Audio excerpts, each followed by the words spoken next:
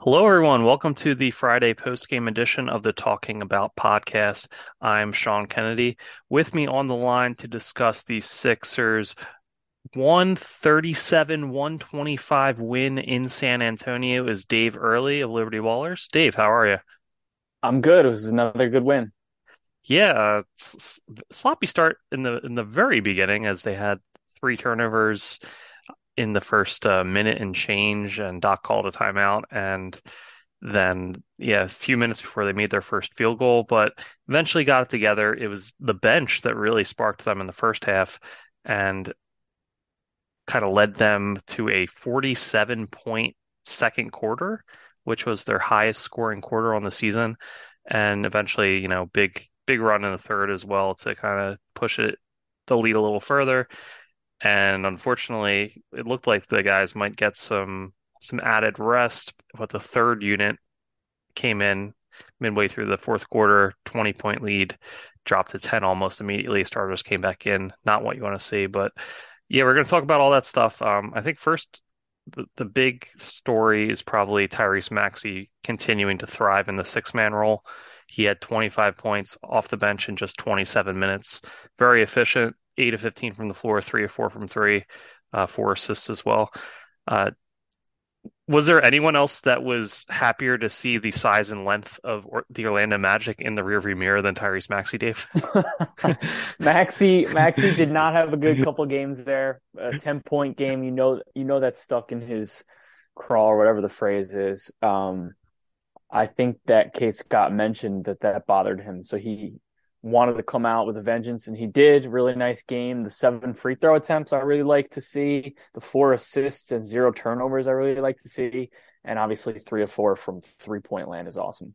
Yeah, just playing at a different speed than a lot of other guys, and it was even more obvious because the starting group came out so like lethargic and really just kind of looked like They they're really going, did. yeah, just I don't know what it was. Like they had an off day yesterday. I mean, it was a travel day, but going to San Antonio is not like you're flying out to the West Coast or anything. It's not a terrible trip. I Um, feel like it's the doldrums of like they can see the All-Star break. It's like when you're at a 9 to 5 and you're trying to make it to lunch and your last hour before lunch you just lag, you're like, oh, lunch yeah, is right there. I you think just you, they're you just they're start there. pulling up the menus on your computer. Like, what Yep. should I get? Yeah, you text your friend, hey, I'm gonna call you when I get a break. I think that's where they are probably mentally and physically. They're probably pretty exhausted. Yeah, that's possible for sure. But yeah, we're going to talk about this later. But James Harden left off the All-Star team, so a lot of people thought that he might have come out like just looking to show people like, hey, you're ridiculous for leaving me off the All-Star team, and a lot of people expected a huge game from him, but yeah, not the case. I mean, he obviously only played 25 minutes because they gave the bench a lot of run, but still just 16 points, 8 assists, not really the assertive James Harden effort we might have expected coming in given the narratives of the day.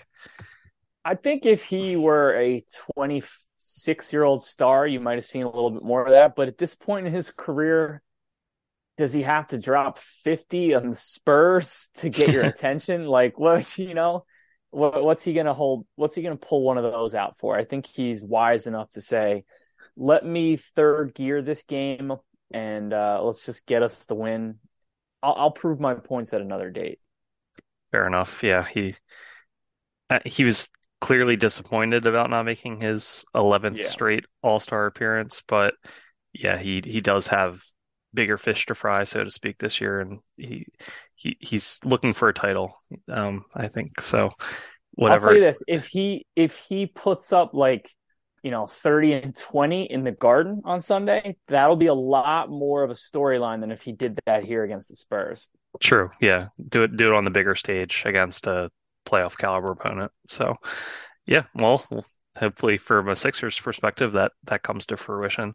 Um, but yeah, getting back to the bench, aside from Tyrese, I think it was a really strong effort from the whole second unit.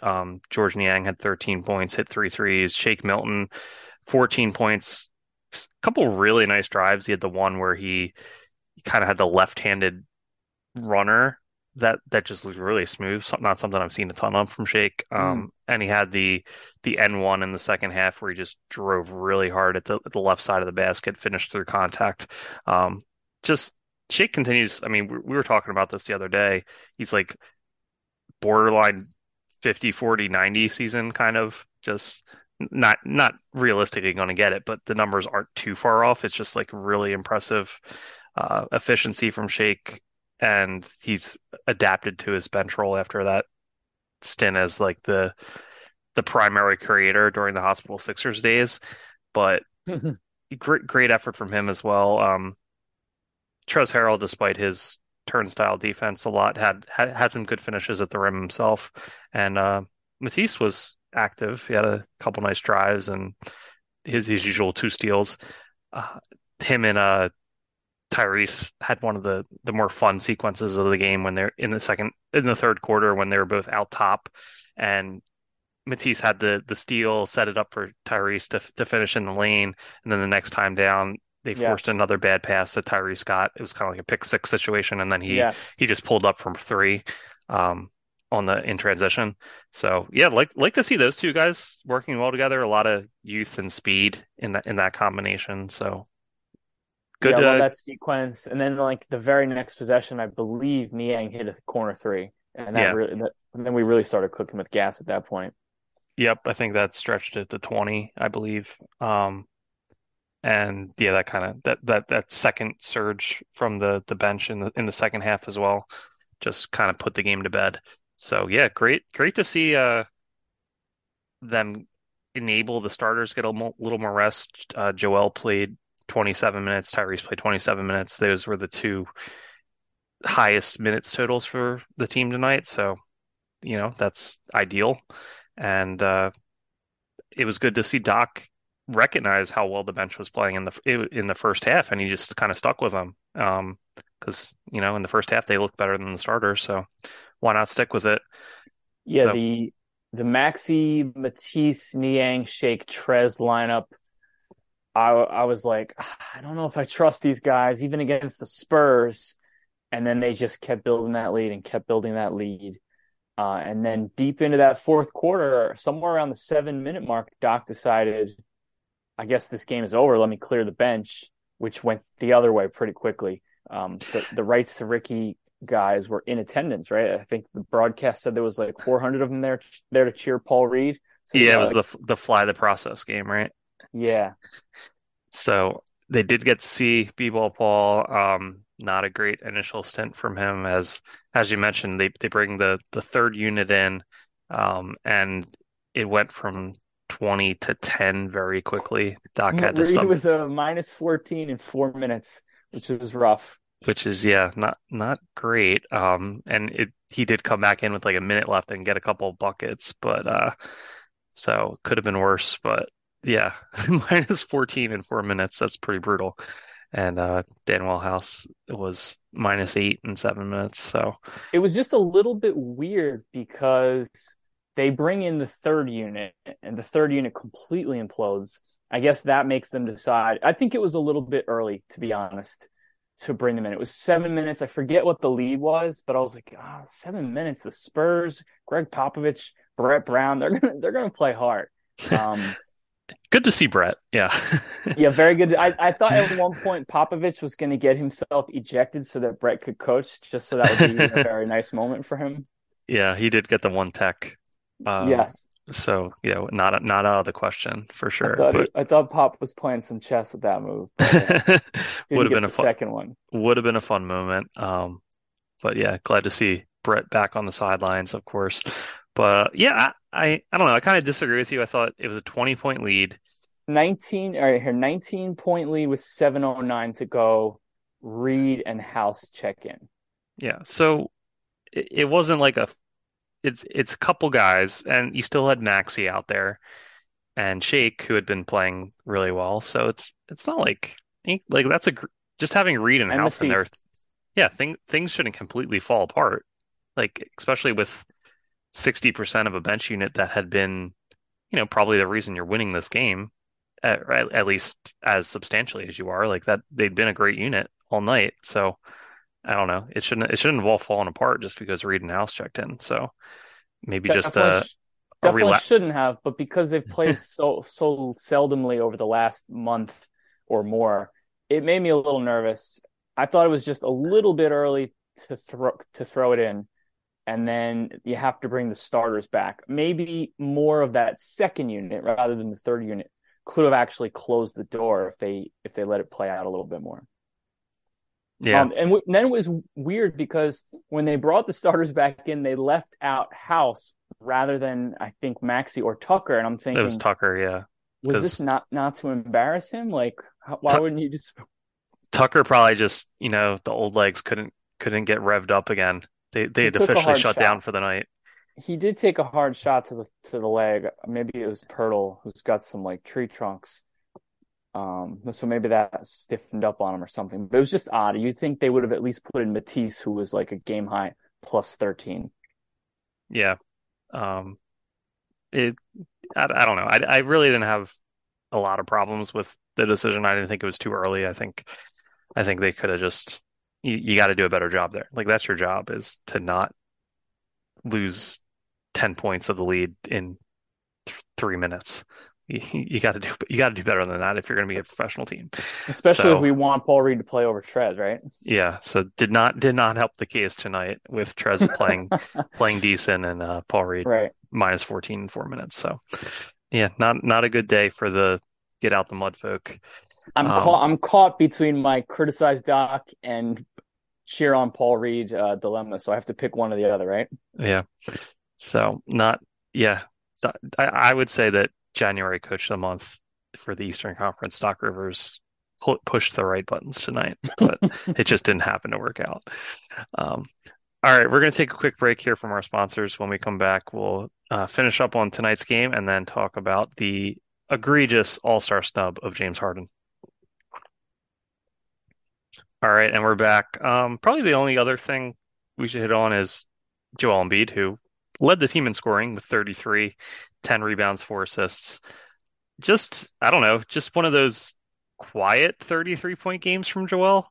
He got to the line 13 times, as he's wont to do, hit a couple threes, but it never felt like, hey, this is just like a dominant Joel Embiid night. It just felt like he was just kind of taking care of business and going about things within the context of the game. I think it's just incredible that you're like, oh, fine, like fine night from Joel, and he has 33 and 10, which is, most It's guys have just the his. ridiculous line. It's a dominant line, and it's just his average. Yeah, And when you watch it, you think this was his third consecutive game in a row where he didn't really look that good. I yeah. mean, after that Denver game, he's kind of looked like he's been going through the motions a little bit. I know he's banged up. He's been. He I'm grabbed not that sure that shoulder the one time during this game again, and then it was the left shoulder this time. That's the different shoulder than the one that's been bothering him, right? correct. Yeah, he Yeah, he wore a kinesio band on the right shoulder. That's been you're right. bothering him all year. I'm not sure we have.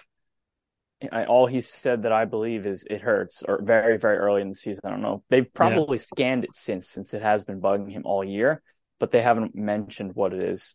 yeah. And then So he then, slammed yeah, the left tonight, one.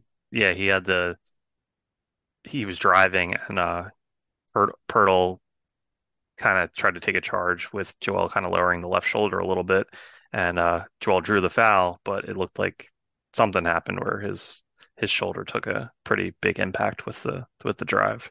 It looked just like the one he did back in 2020 against the Cavaliers. I believe he missed a couple games after that with like a sore shoulder, so we'll have to keep an eye on that injury report. But this one didn't seem quite as bad because he played so much more. Didn't like seeing him come back in what was basically garbage time and like diving around. And there were a few moments where I thought he was continuing to not anticipate doubles and traps, the same thing that Orlando was doing, guys coming from behind him, and he's just not seeing it. Whereas he had been seeing that in the prior 15 games. So I feel like he's just a step slow right now after the big, if you're into narratives, the big high of beating Denver. Yeah, and as sore and everything as he is, definitely a guy that could use the All-Star break coming up to get a few rest days. But yeah, to your point, Joel, my man, there's 90 seconds left in a game. You're up by double digits. You do not need to like charge down the lane to go after an offensive rebound and like dive on the court in a flailing motion. Yeah, cut that out, man. You You have, said you don't want any more freak injuries. Well, that wouldn't have been one. That yeah, would have been a injury you could have prevented for sure. yeah. Don't need to do that, my man. I love the hustle and the effort, but just to it's just something that is completely avoidable on Yeah, your behalf. Um, all right, so good win for the Sixers tonight, 137, 125.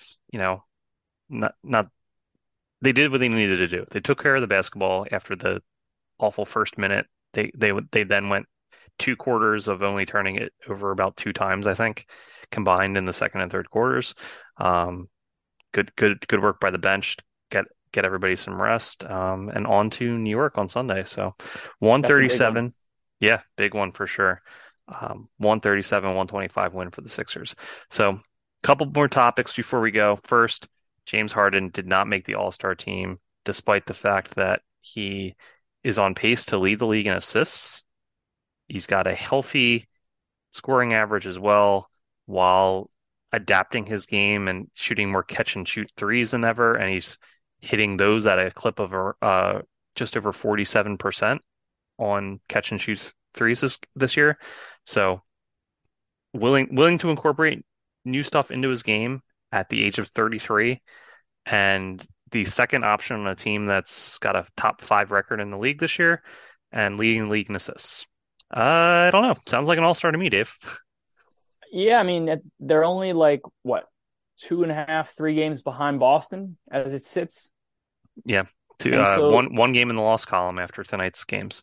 1 game in the loss column. So this narrative that Boston is this juggernaut, the disparity isn't there in the standings anymore. If that's what Jaylen Brown had going for him as an argument, I don't know. I mean, has he been definitively better than James Harden? I don't think he has. I know he's seen as a two-way player, but he's not the engine that's driving that steamship the way James is here. I wouldn't quibble with Jaylen Brown. I think he's really good, but I think Harden at least has an argument over him that gets progressively stronger as you get into guys like Julius Randle. I mean, come on. DeMar DeRozan, DeMar his team is like DeRozan. 3 or 4 games below 500. He doesn't produce more points for his team when you look at playmaking and points than James, and his team isn't winning. So what was the argument for him? Knicks fans don't even want to keep Julius Randle long term, and so you can kind of see where his value would be if we were to like draft the NBA players to win a championship this season. None of us would pick Randle higher than Harden. So maybe it was a durability argument. Harden had a sprained foot and he missed games for some of these assistant coaches who vote. Maybe it was that simple. Yeah, But he's missed about 16 games, I think. He's played about 34 of the 50 that the Sixers had played he coming deserves into to be out tonight. there. He's Like, seventh in the MVP ladder. Come on. yeah, that was the updated MVP ladder comes out and he's seventh, but Seventh. he's not going to be an all-star team. He's fifth in the East. Yeah, They're not even one of the 12 players. yeah, it's a real head scratcher with some of the all-star reserves that were announced compared to what Harden's doing. Over 21 points, 11 assists per game, averaging a career high 39.4% from three. His 44% from the field's his best in a couple years. Just really having an excellent season. Like, Yeah. should have been a surefire all-star, in my opinion. I would have had, if I could do it, I would have had Embiid in the starting unit. I would probably bench Kyrie Irving, and I would get Halliburton out there. I would get Bam Adebayo. I wouldn't penalize this dude on Toronto for playing as well as he has because of their losses, because Pascal Siakam has been awesome. And I wouldn't penalize Harden and Butler for missing the games they have because they're some of the best players in the East. So that's about how my All-Star team would look. Yeah. It was surprising not only because I think Harden deserves it, but because he has the pedigree and the the the thing that came out is like, oh, these coaches maybe they don't spend a lot of time with thinking about it. Like they're not combing the tape of all these candidates and researching and the analytics that they've been putting up and the advanced numbers, like a lot of So, people in the blogosphere do. Like they're only thinking about their team and their next night's opponent, and that's about it. So these like you see the tweets like they spend like maybe less than a half hour, maybe 5 minutes. Some of these guys thinking about it. So so maybe that's worse. If I well, was like, how does James Harden, guy who has made 10 straight, how's that not your default? Like, oh, well, Harden right, should be in there, right? He's been doing it for a decade. What are his numbers? 21 and 11? Yeah, sounds like an all-star. How did yeah, that not happen? if you jumped off like we used to play this game when I was a kid, you jump off the high diving board and get a trivia question. If I said who's better, Harden or Randall, and the first thing that popped in your head with no research was Julius Randall, we have an issue. Yeah, a lot of head scratchers with Yeah. the whole all-star process this year, from Joel not being a starter to James not making the team at all. But yeah, what can you do? As James said, like he's thinking about winning the title, so disappointing, but he's got to kind of move on. Well, thank goodness we don't have to worry about him in the Salt Lake City nightlife. I just have to say that. Yeah, gosh, what is he going to get up to instead? Maybe that would have been a good way to curb it for the That's week. true. He's going to go to Houston with Tucker now. Yeah, they're going to get into some mischief. Um, but maybe he'll just maybe he's got some wine business to attend to. Like he's got to oversee some shipments or something. There will Uh, be wine business. yeah. All right, we're going to finish up with some news that came out this week that has to do with an Eastern Conference contender. Kyrie Irving has requested a trade from Brooklyn. Deja vu, Dave, huh? We've It's heard this it's story before. double deja vu because James Harden used this play to get out of Brooklyn. Kevin Durant tried it in the summer. They called his bluff. They probably enjoy that decision for a long time until this. And now it's like, well, do we call another bluff and just throw money at him in the summer if we want to keep him? Or do we actually take him up on this and assume he's going to leave us for nothing and see what we can get? I don't think the cost benefit analysis will be in their favor if they trade him. So I think they will not. I hope they do because it sure would be nice. We could quibble about their chances of winning the championship, but Las Vegas certainly thinks that they can, and I tend to agree with them. It would be nice to see this team finally blow up. They've been teetering for so many months now. Yeah, they're 2.5 to maybe three after the standings update, but no more than 3 games behind the Sixers right now, fourth in the East coming in tonight. So yeah, either I'm not worried about them passing the Sixers just because of the KD injury, and we've talked about this before. I think they're pretty destined to continue dropping off a little bit because of that. But yeah, you could be looking at a potential first round opponent maybe, Whew, or that'd be yeah, tough. yeah, it would be tough. But Kyrie going out, if it'd be hard to imagine a trade where Kyrie leaves and they get equal talent from an on-court perspective back in a trade. Not So happening.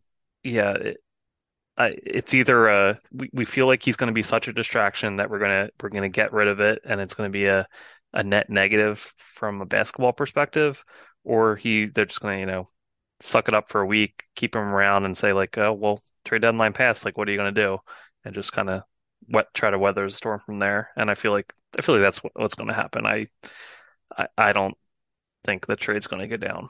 You What look would at you Ben what would you Sim put the odds on that the trade does happen? trading Kyrie. Yeah. I guess I would estimate 17%. Just off the top of your head, 17%. Yeah, if you're not confidently just pulling numbers out of your ass, then what are you doing, right? Yeah. All right. Uh, I'll go 17%. 8.5%. Okay, Half of it. I put our percents on Harris getting traded into an article, so I'm gonna average these in some future one. I Yeah. think if you're them, you look at how poorly the Ben Simmons acquisition has gone, and you're like, well, Harden pulled this, and we traded him, and it stinks, and we wish we kept him. What are we gonna do if we trade Kyrie for like John Collins and we're just trash, and now Kevin wants out? We can't do that. So I think the move is you try to trade Ben. You look to use that Sixers 2027 pick, protected 1 through 8. If you need to, you see what the best thing you could get. If Ben has no market and actually you need to use that pick just to dump him, Tim Bontemps was estimating they might have to use picks to get off. And then you keep Ben, load manage him until hopefully he's healthy, and you shop maybe Joe Harris in that pick for another. And then if all goes well, you offer Kyrie a lot of money in the summer and suck it up, because otherwise Kevin Durant will definitely want out. I think that's what they'll do. Yeah, I think the reporting was it might take two firsts to get rid of Ben. Like, So they won't consider that. yikes. But just the fact that that's even a reported market value or whatever, just really, really rough. All They- all hail Daryl Morey then, right? yeah, he definitely sold at the right time on that stock. Yeah. Um, and yeah, the way Harden's been playing, looks like we got a clear winner in that trade, even if we have missed Andre Drummond and Seth Curry in Philadelphia. Um, Maybe we can get Seth back. Make the yeah, call. And Drummond is a purported target maybe at the trade Bring deadline back for the the whole Sixers. gang. Seth and Drum, Big Yeah. Penguin. Yeah. Seth, That would be a gangbusters deadline if they got Seth and Drummond. I don't really see a path to Seth with the salary, but Drummond, It I would think be like that's very realistic. Matisse House in a second. Would you do that? But that's what you have to do to get Drummond, isn't it? No, no. You Like could do you have to do like Matisse, right? Korkmaz in a second to get Drummond, and now Matisse House. And do you have any other seconds? Like a second in 2026 to get. Remember when they had about a dozen seconds to toss around? No, Yeah, now these they damn maybe have two. tamperings. Three Yeah, for George Hill, another couple for tampering, yeah. and but if The Seth rest said to sign Ish Smith or to bring Ish Smith back. yes, come on, Colangelo. If Seth said to them, "There's too much turmoil here. I'm going to leave you for sure," then it makes sense to shop him, and then maybe Matisse isn't the worst guy, because you could right away you could plug in Patty Mills, who's barely in the rotation, to arbitrage a little bit of Seth's shooting, and then have a defender. I don't know. Yeah, and they did have interest in him last year.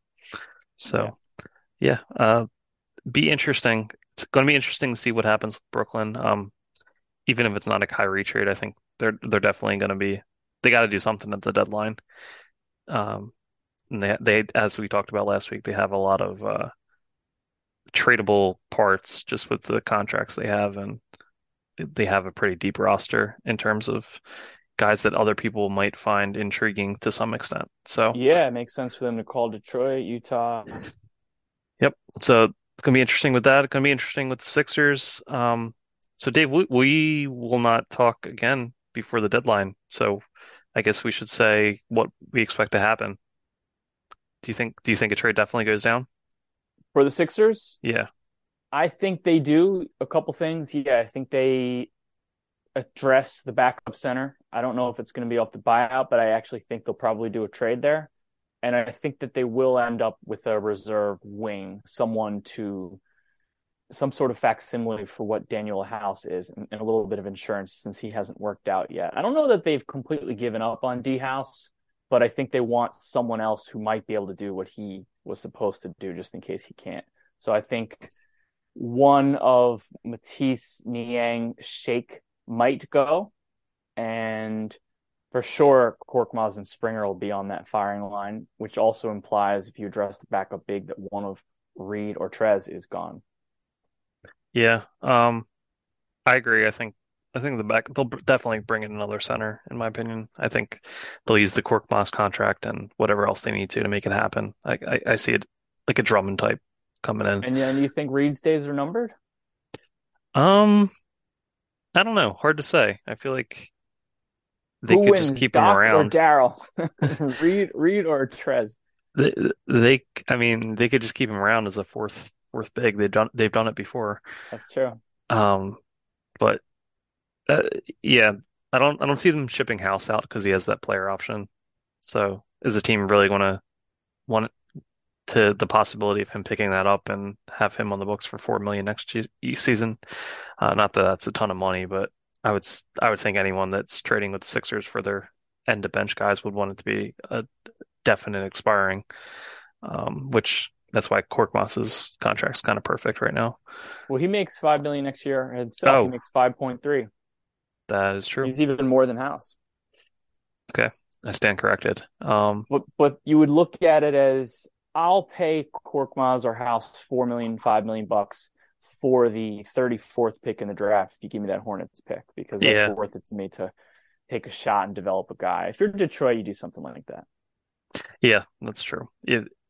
Somebody that isn't looking to contend next year, that is just still in asset acquisition mode. And yeah, that 34th pick or whatever it ends up being, but should be a high second rounder. That's Yeah, the first 5 picks in the second round, we've heard this phrase bandied about for guys like Jared Vanderbilt of Utah, like the equivalent of a first round pick. You could argue that the 33rd pick is the equivalent if that's where that Hornets pick winds up being. yeah, and weren't I feel like a lot of executives actually prefer it to the late first because of the contract structure and end up Good being point. guaranteed, and you get to negotiate that to your own advantage Listen to us. as an We're selling organization. some team out there. Did you hear this, everyone? Daryl, are you aware of I don't know if you Leon know Rose. what a Leon Rose, you desirable need to know. trade asset this is. But yeah. So Jericho Sims for that pick. Let's fax it in, Leon. yeah, it's the very last thing in the pantry of what's become a bare cupboard of assets for the Sixers. That's Yeah, right. that's it's still there, but that last can. Um, so yeah, we'll see what happens. I do think something will definitely happen at the trade deadline. Don't think it'll be a major thing, but try to shore up that backup center spot, which has not been a strength for the Sixers this season. But I know Paul Hudrick has his eye on the Nova guy, Sadiq Bey. yeah, it's I don't know. It'd be interesting. Like how much would Doc trust him? I guess he's a wing, so he's like he could slot in the Matisse minutes. Um, He could shoot better, so yeah, James Harden might like because that. the guard rotation once the playoff rolls around, that's pretty much set. Like Yeah. you got your top three, and then Shake has been playing tremendous. So I feel like any 8 to 10 minutes in a playoff game you need from Shake, you're fine. So that's your guard rotation. It's already set. So is can Bay be the three for you? And like how many minutes do you need from that backup spot on the wing? It's really fun to say his name in a sentence like that. Can Bay be that? Can Bay do that for you? Yeah, I mean, I would love him. Bring in any old Nova guys. I'm 100% on board. Oh, I would love Josh Hart and Jared Vanderbilt. That would be like an awesome, exciting trade deadline for me. Yeah, it seems like Vanderbilt seems to be the guy, like the pie in the sky guy that Sixers fans are pinning their hopes on. Um, It's like when we liked Maxey. We're like, we know he's going to go 18th. He's not going to fall to 20th, right? yeah, what a what a fortuitous drop in the draft, man. Yes. Think about how much better this team's fortunes are because of that, Oh, and because Mike Muscala hit that three. So, Mikey, Moose. yeah. All right, Dave. Well, this has been fun. Thanks for talking out this trade deadline stuff and discussing tonight's Sixers win. Once again, that was 137-125 in San Antonio. Um, back in official winning streak. So two straight for the Sixers now as they head to New York later on this weekend. Dave, where can everybody find you and your work online? More importantly than that, remember that a couple years ago in this game, Ben Simmons had a walk-off tip-in game winner. I Remember did not that in I San did not Antonio? remember that. I think it went to overtime too. It was right around the same time of year. I'm at libertyballers.com. All my writings there. I actually don't remember that. I think I might have blocked out a lot of positive Ben Simmons Ugly, moments. ugly, stressful game that should have been an easy win, and it ended on a Ben Simmons tip-in. Might have been a late game that I just didn't tune in for, maybe. I Yeah, don't it was a know. Saturday. I believe it was a Saturday night, so you probably had better things to do. Yeah. Yeah, some of these West Coast games I read about them, but I'm not staying up for every one of them. But yeah. Well, that does it for us. I'm Sean Kennedy at Philly Fast Break on Twitter. as always, read all our stuff at Liberty Ballers. A lot of good stuff this week. I enjoyed. We had a really active week with everybody uh, speculating about trade deadline stuff and everything else. So be sure to check out the site. And everybody have a great week. Enjoy your weekend. Go Birds. Go Birds.